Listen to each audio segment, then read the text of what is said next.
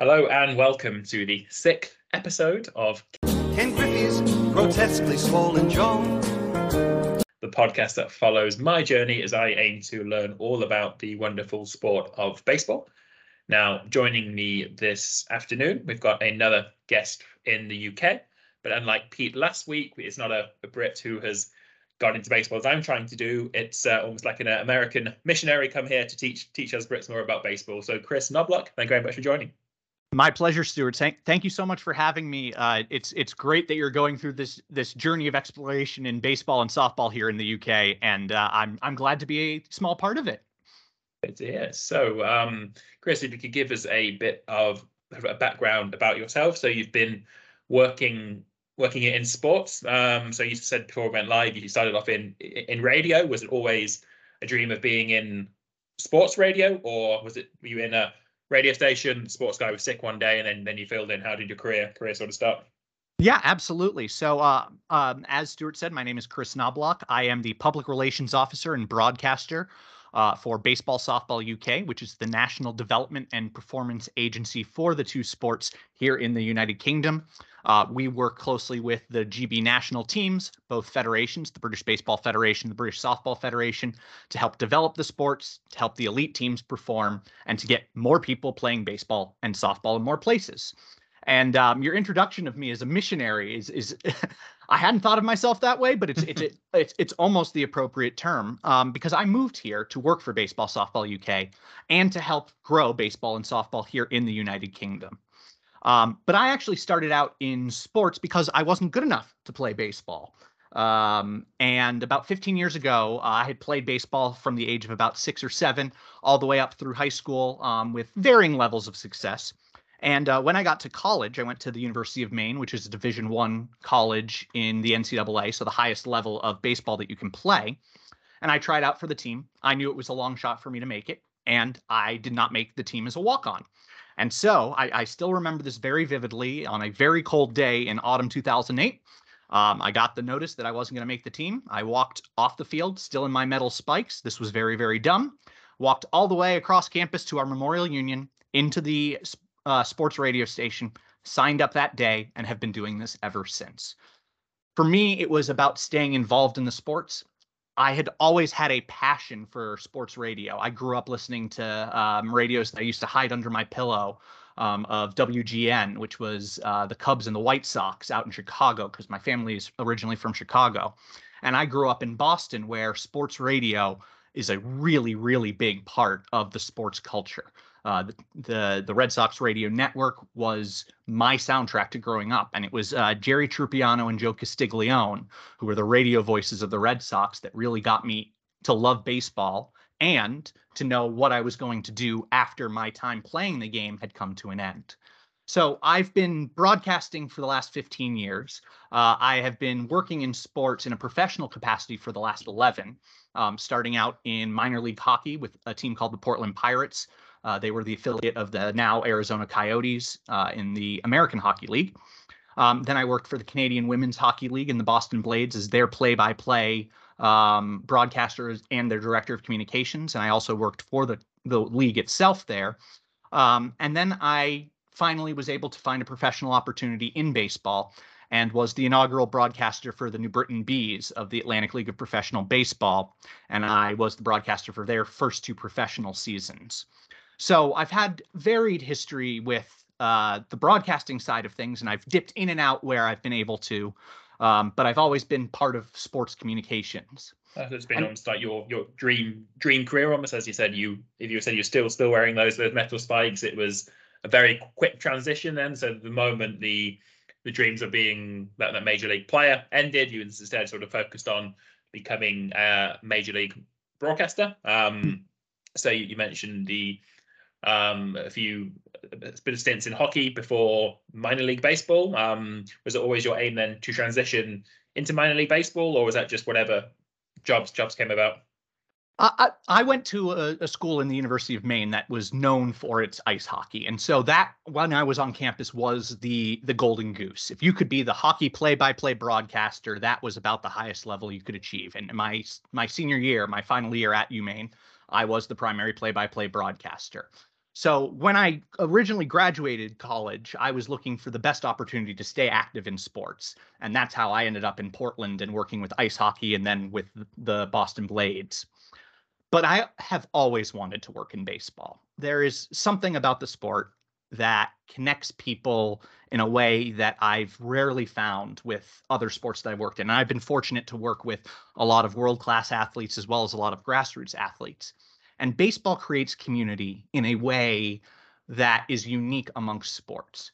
It's through storytelling. It's not necessarily about statistics and wins and losses, although obviously that's part of any sports competition.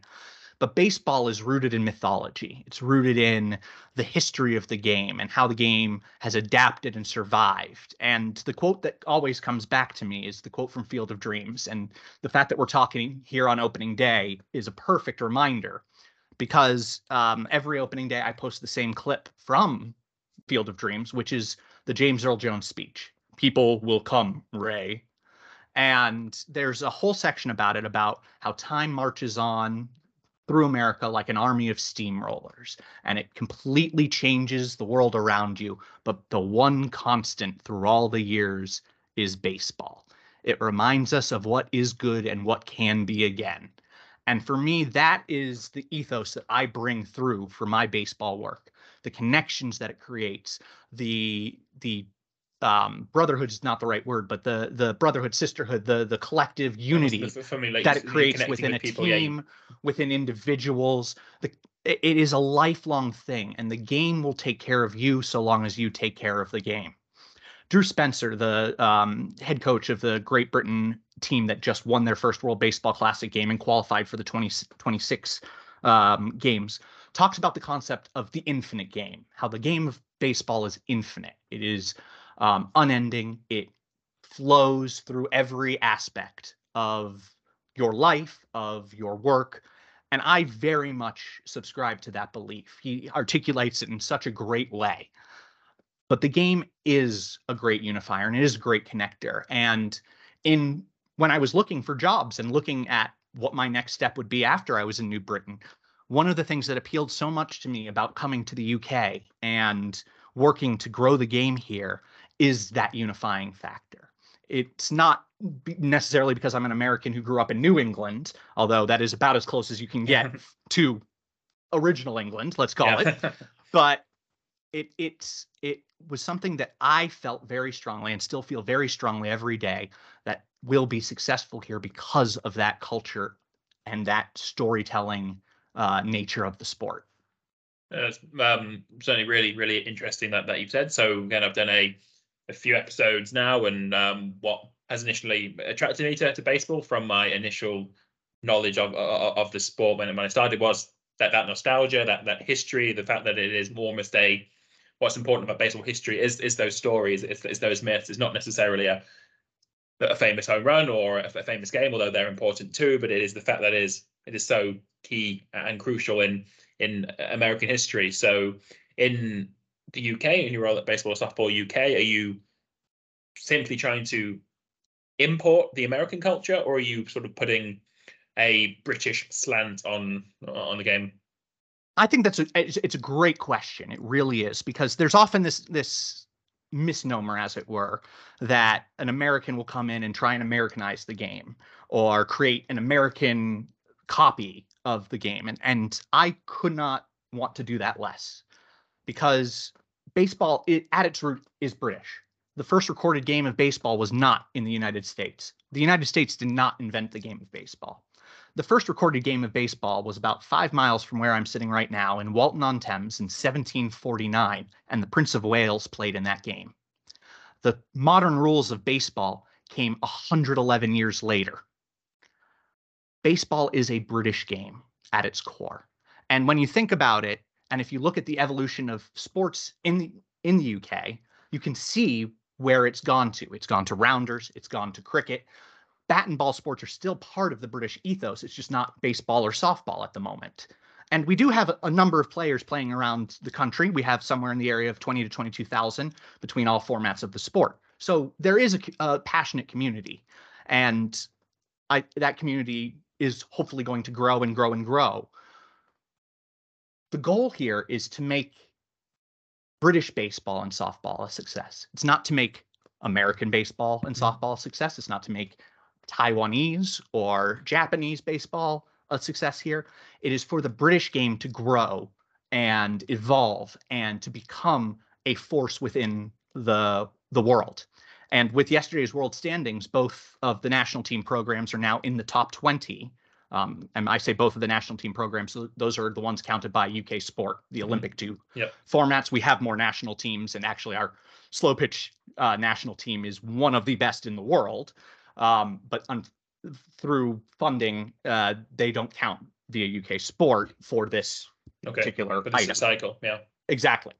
So the goal is to make British baseball and softball successful. And honestly, one of the things that I said in my interview back in 2018, and one of the things that I have continued to say, is that my goal is to make myself irrelevant in this process.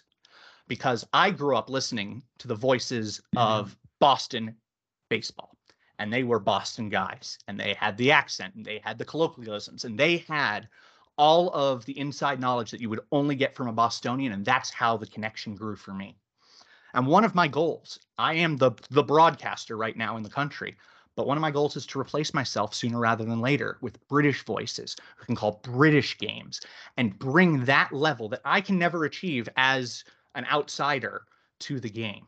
So it's very much important to me that these sports are grown the way organically and by the people who are going to be playing it. Exactly, organically and in the same mold in which they started, because they didn't need to be started by Americans. Yes, Americans and other baseball playing countries have been involved throughout the history of baseball here in the United Kingdom, but British baseball and British softball can stand on their own. And that's my goal in growing the games, is to get more people playing British baseball and British softball. So I think there are the obviously Major League Baseball games being held at the Olympic Stadium, or the London Stadium as it's called now. So how do you see that as either helping your goals or even getting in the way of your goals? That this big showpiece is still the American import, or are you trying to get some exhibition or a scrimmage of British players to play before one of the innings, or what's your particular role in these games? So the London series is a very interesting one for us. We're actually very involved with the London series as part of what's called the London Legacy Group, which is our company, Baseball Softball UK, along with the Greater London Authority, that's the mayor's office here in London, and Major League Baseball. And we are all partnered together to deliver the London series and its various surrounding events. The key thing for us is the legacy left behind by the London series. And so in 2019, when the London series first came to the UK, there were lots of plans on how we would continue the growth and the programs that were set off by that series and the attention, and capitalize on all of the goodwill and that great event. And unfortunately, the COVID pandemic really interrupted that. However, while we had that interruption after the first London series, it has ended up being a net positive, and a huge net positive for British baseball and softball, because the London series, instead of coming back one more time, is now coming back 3 more times. This year, next year, and 2026. In 2025, they are going to Paris. Okay. So we now have a very large opportunity to use these events to showcase the homegrown British baseball and softball, the homegrown talent, and how people can get involved here at the UK level. Now, there is not going to be a direct connection between however many people attend the London series and however many people are playing the sports, and we know that.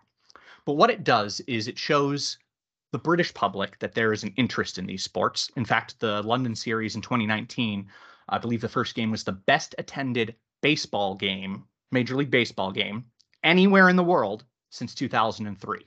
Wow. That shows that there's an interest in the sport. That shows that there's a commercial opportunity. And of course, the more money that comes into the sports, the more Baseball Softball UK is able to help out the federations. The more the federations are able to grow, the more the national teams are able to access. So it's about capitalizing on the opportunity and leaving that legacy behind. And that's why the London series legacy group is so important to us. back in 2019, we had a program that we launched with USA Baseball at the time. It was called Fun at Bat. And at the Manor Junior School in East London, we had a Fun at Bat launch. And the people who attended were our CEO, John Boyd, someone from Premier Education, who are our delivery partners, the chief operating officer of USA Baseball, which is a big get in and of itself, because USA Baseball helping out what is now a rival federation is a big deal.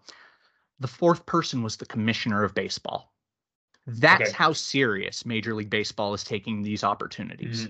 The fact that the commissioner of baseball, during what was the busiest week for the first European games ever held, took 2 hours out of his time to come to a local school, to a primary school in East London, because that's what it means to Major League Baseball. So as much as there will be the grandeur of the games, as much as you'll see the spectacle, and they will do a fantastic job at both the games between the Cubs and the Cardinals in June, 86 days from now. Thank you very much. But the legacy is quite important. You'll be seeing a lot of news coming out soon that is about how we get more people playing and how the London series impacts school children, local communities, underprivileged communities, all throughout London first, and then the wider UK. Good. So you mentioned the British national teams a couple of times, who, again, they got their first ever win at the Baseball Softball Classic a couple of weeks ago against Colombia. So who was representing Team GB in this tournament? I've had a quick look at the list of names. It's not exactly necessarily homegrown Brits. It's a few MLB or minor league players with vague grandparent connections to England, or did I get that impression slightly wrong and there were a few homegrown players there? So I think the World Baseball Classic at any international tournament always brings up the how British are our players. Yep. And this is not unique to baseball and softball. It happens. Gareth Southgate a couple days ago was quoted about how English players are not getting enough Premiership time. And that kicked off the whole debate about, do we need English players to play in English leagues? It's the same debate in baseball and softball. I see it quite differently right now, which is, first, you have to get the money so you can develop the talent. What the World Baseball Classic does is it unlocks more money than the annual operating budget of the federation instantly. I can't say how much the prize money is, but it is substantial. And that fundamentally changes what the British Baseball Federation is able to do on the ground. Every team works with the same rules in a World Baseball Classic, just as they would at the European Championships. So if you look at the United States, yes, they're all American players. You look at the Canadian players, there are some more tangential connections there. If you look at Great Britain, it is just as tangential as Italy or the Netherlands or some of the players even in Japan, or you can make the same argument across the board.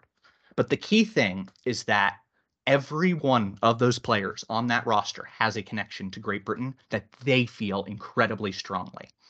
So I was fortunate enough to be the press officer for Great Britain when they qualified for the World Baseball Classic last September. And one of the things that Gary Anderson, who is the head of performance for both of the GB programs, as well as at Baseball Softball UK does, is a closed door session with the team. And it's called What Makes Us. And that's where the stories come. That's where you find out about Harry Ford's family and how they absolutely love Great Britain, and how he saw Brad Marcelino wearing a GB shirt, mentioned that his parents were from Great Britain, and is now one of the most recognizable baseball players in the country. That's how you get Dan Cooper, who retired from professional baseball in 2014, but has been playing for Great Britain still ever since and staying in shape ever since, because that's what it means to him. Yes, not every player has a British passport. But then again, I don't have a British passport. Does that mean I can't grow the game here? It doesn't. It's about creating the opportunity, and getting to the World Baseball Classic with that roster creates the opportunity. There's also the fact that Great Britain, or the United Kingdom of Great Britain at the time, had a worldwide expanse. And as such, that's part of the history of the game, and that tells the story of the game. It's not always going to be the nicest history, but it's an important part of that history. And yet, we've turned something that history will not look kindly on, to colonialism within the Caribbean in particular. And now we have players from the Bahamas who are proud to represent Great Britain, who have that connection to Great Britain. And they are bringing their talents to help the collective good of British baseball. And I think, yes, you can find the negative stories anywhere about the ancestry, and it will come up every time. It's unavoidable. But what does it unlock? That's the real question here. What opportunities come because those players decided that they wanted to represent their heritage? When we go back to the World Baseball Classic in 2026, when hopefully the Olympics return baseball and softball as a format in 2028, the players there will be much more likely to be homegrown because of what the players did in March this year. Yeah, and so that's the most important part. So for you and the wider goals of baseball, softball UK, it is to ensure that they're getting you up the next level. So when those homegrown players are ready, they're available, it's those opportunities have been opened. The doors have been opened by these collection of people with, as I said, varied backgrounds. Again, it's from my soccer or rugby or cricket background, again, because England are more dominant in those. Would be almost the opposite way around. It'd have to be our homegrown lads, as it were. But it's very interesting that from baseball, it's going the other way around. So, were you able to? I mean, if I hadn't been following the World Baseball Classic as part of this podcast, I might not otherwise have been aware of it. Did you see that, or in terms of your organizational goals, were there enough social media hits? Was there enough reach that you saw some interest in the UK? Well, I think that there was certainly a lot of interest, and it was great to have the focal point of the traditional baseball outlets on Great Britain, and that was always going to be a boost to us.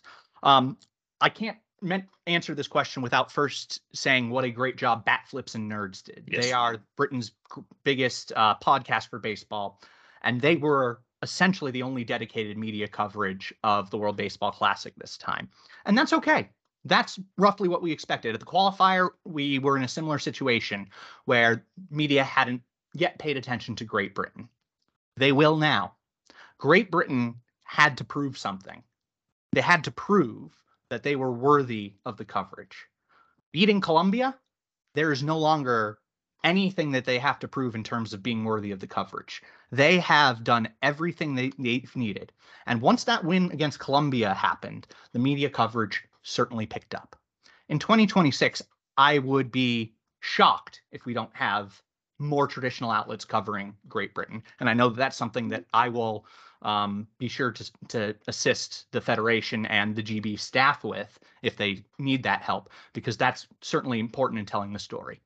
But at the same time, there were a couple people who, they raised a couple concerns about the level of coverage and whatnot. And to them, I would say the BBC just signed a 5-year contract to show Major League Baseball games last year.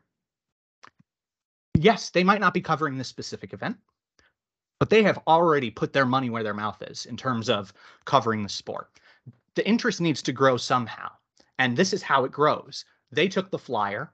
They'll have the analytics now. They'll be able to see exactly how many people watch. Now it's our job in the community to watch the games, to show that there is that interest. And that's how the system feeds itself, and that's how the rising tide lifts all ships.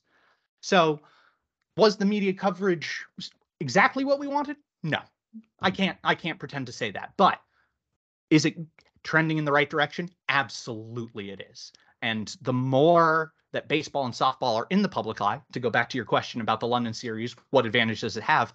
That's another instance where we will be able to say, look at us, look what we're doing. You have interest in this. We're getting viewing figures on the BBC, so this proves that this interest is here. Increase the funding, increase the coverage further, and then it can only be a positive domino effect. To quote the 76ers, the Philadelphia 76ers, you have to trust the process here. And it is a process. It's not going to be overnight. And certainly the COVID pandemic kind of restarted the process in some areas. But everything is moving in the direction that if I were an outside observer looking at baseball and softball in this country, I would be very encouraged at how things are headed, how things are going. And so I think that we will be in that conversation going forward. And that's what matters. Good. So we've touched on it slightly, but as we record, it is opening day in Major League Baseball. Will you be watching? Are you still a Red Sox fan from childhood, or what's your current relationship with the professional game in the US? So I grew up in a relatively divided fandom. My first game was actually at Wrigley Field because my family is from Chicago. Mm-hmm. So I grew up, originally I was a Cubs fan, and then I became a Red Sox fan and was a diehard Red Sox fan, watching every game, keeping my own stat books. I was exactly what you are now imagining in your head of a Boston kid dressed head to toe in Red Sox gear. Yeah.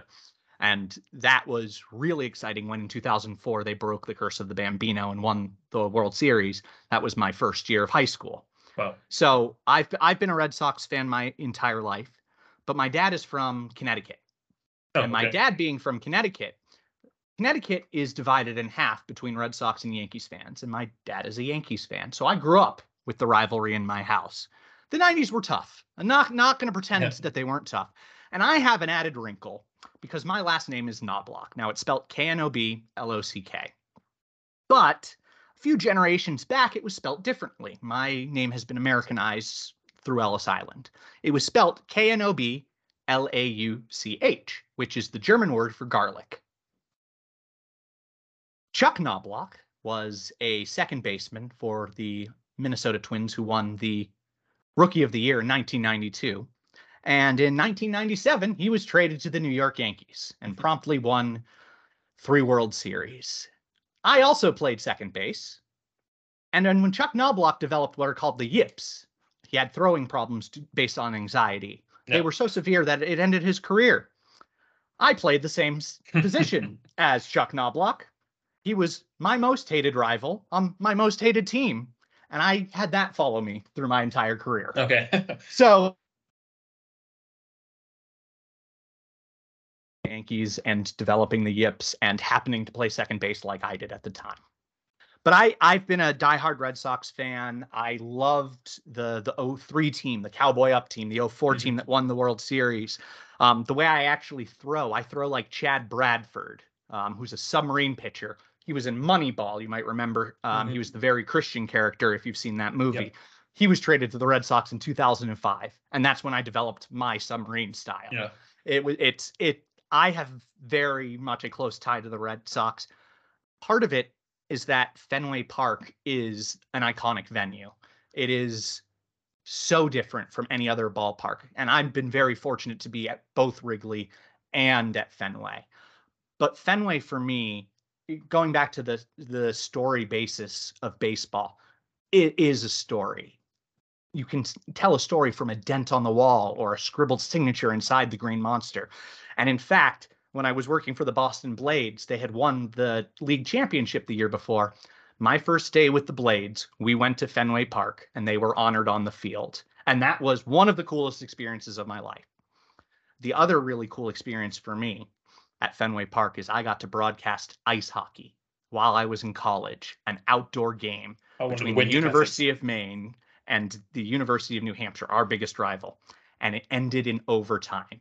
And my call, I'm so proud of this still to this day. I got to call a walk-off goal in ice hockey because he walked it off. He scored the goal. His name was Brian Flynn. He scores, and then he faked a home run swing. It was unbelievably cool. And so my connection to Fenway is almost stronger than my connection to the Red Sox, but that's how my fandom has almost reinforced itself. I'm a fan of the building. I'm a fan of the team. It is part of my heritage.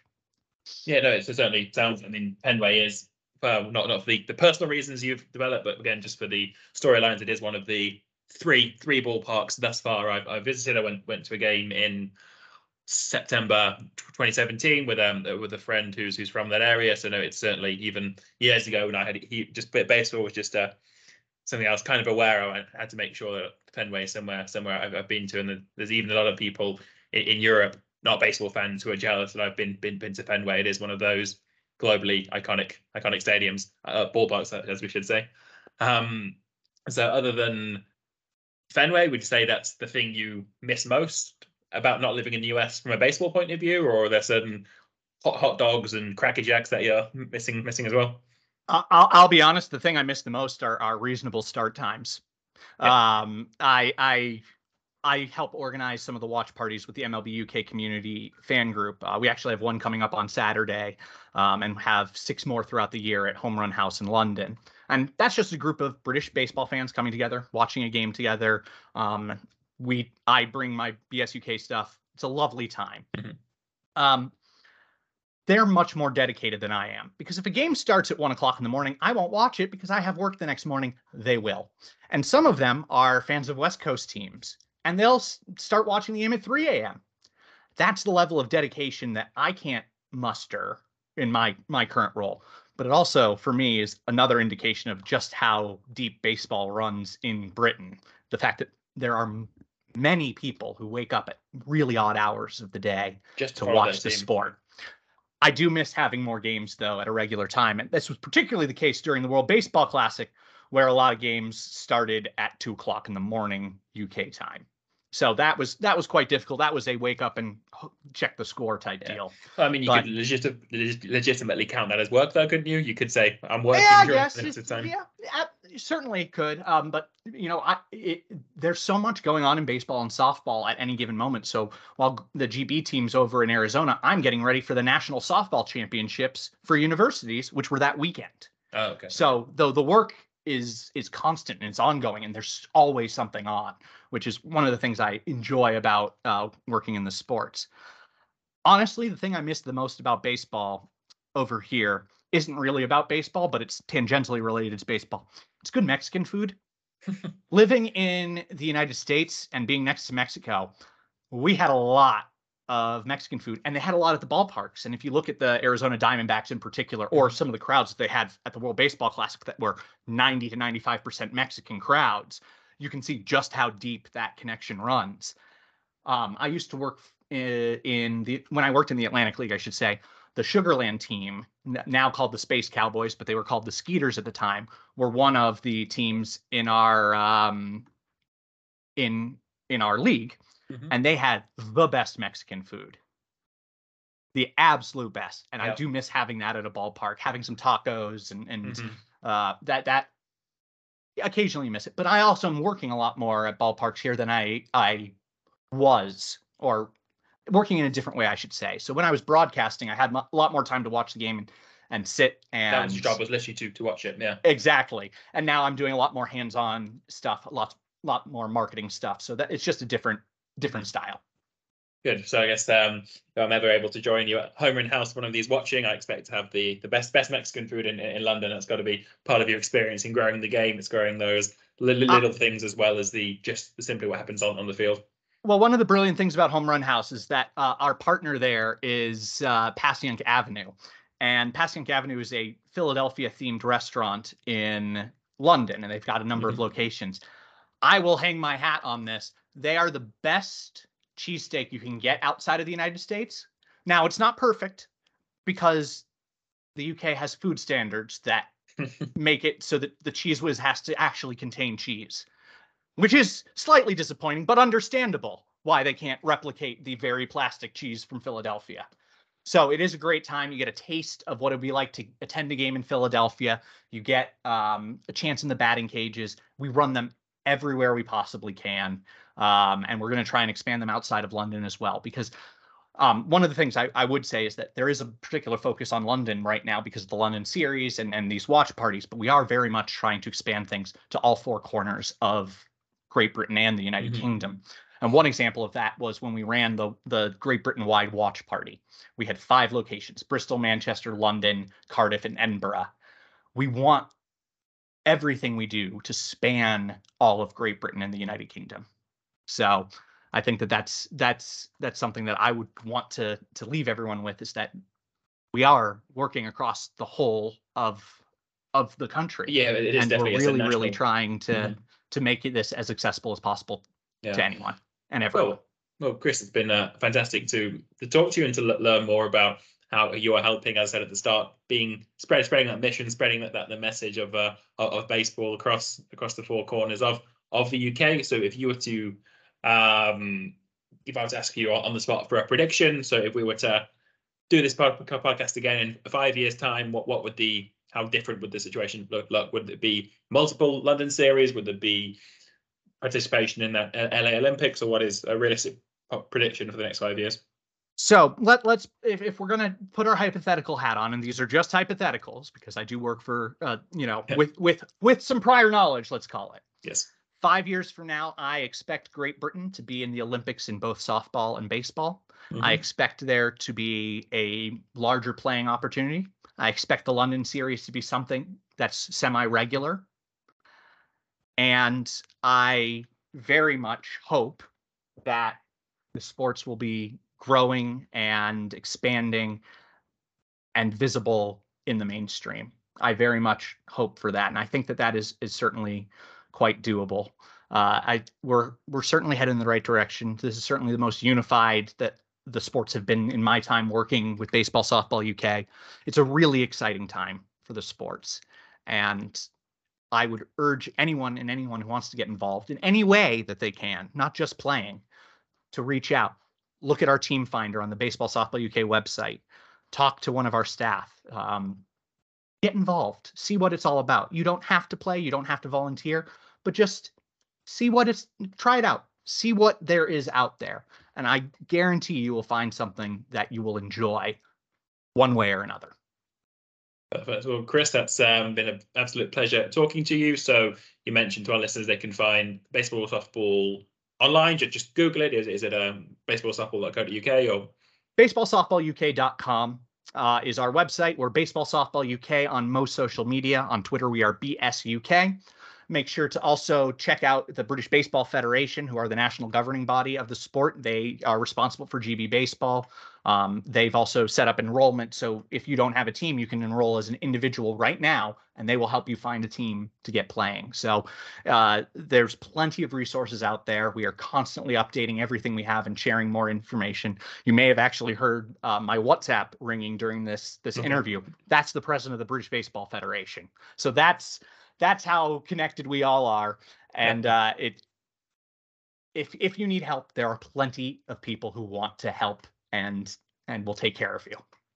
Chris, thanks very much for your time, and we'll let you get back to the president. Thanks everyone for listening, and join us again next time.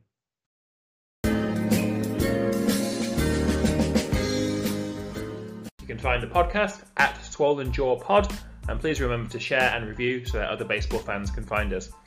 Please get in touch if you have a story, idea, or suggestion about your team that I need to know about, and tune in next week to hear more about my journey into baseball.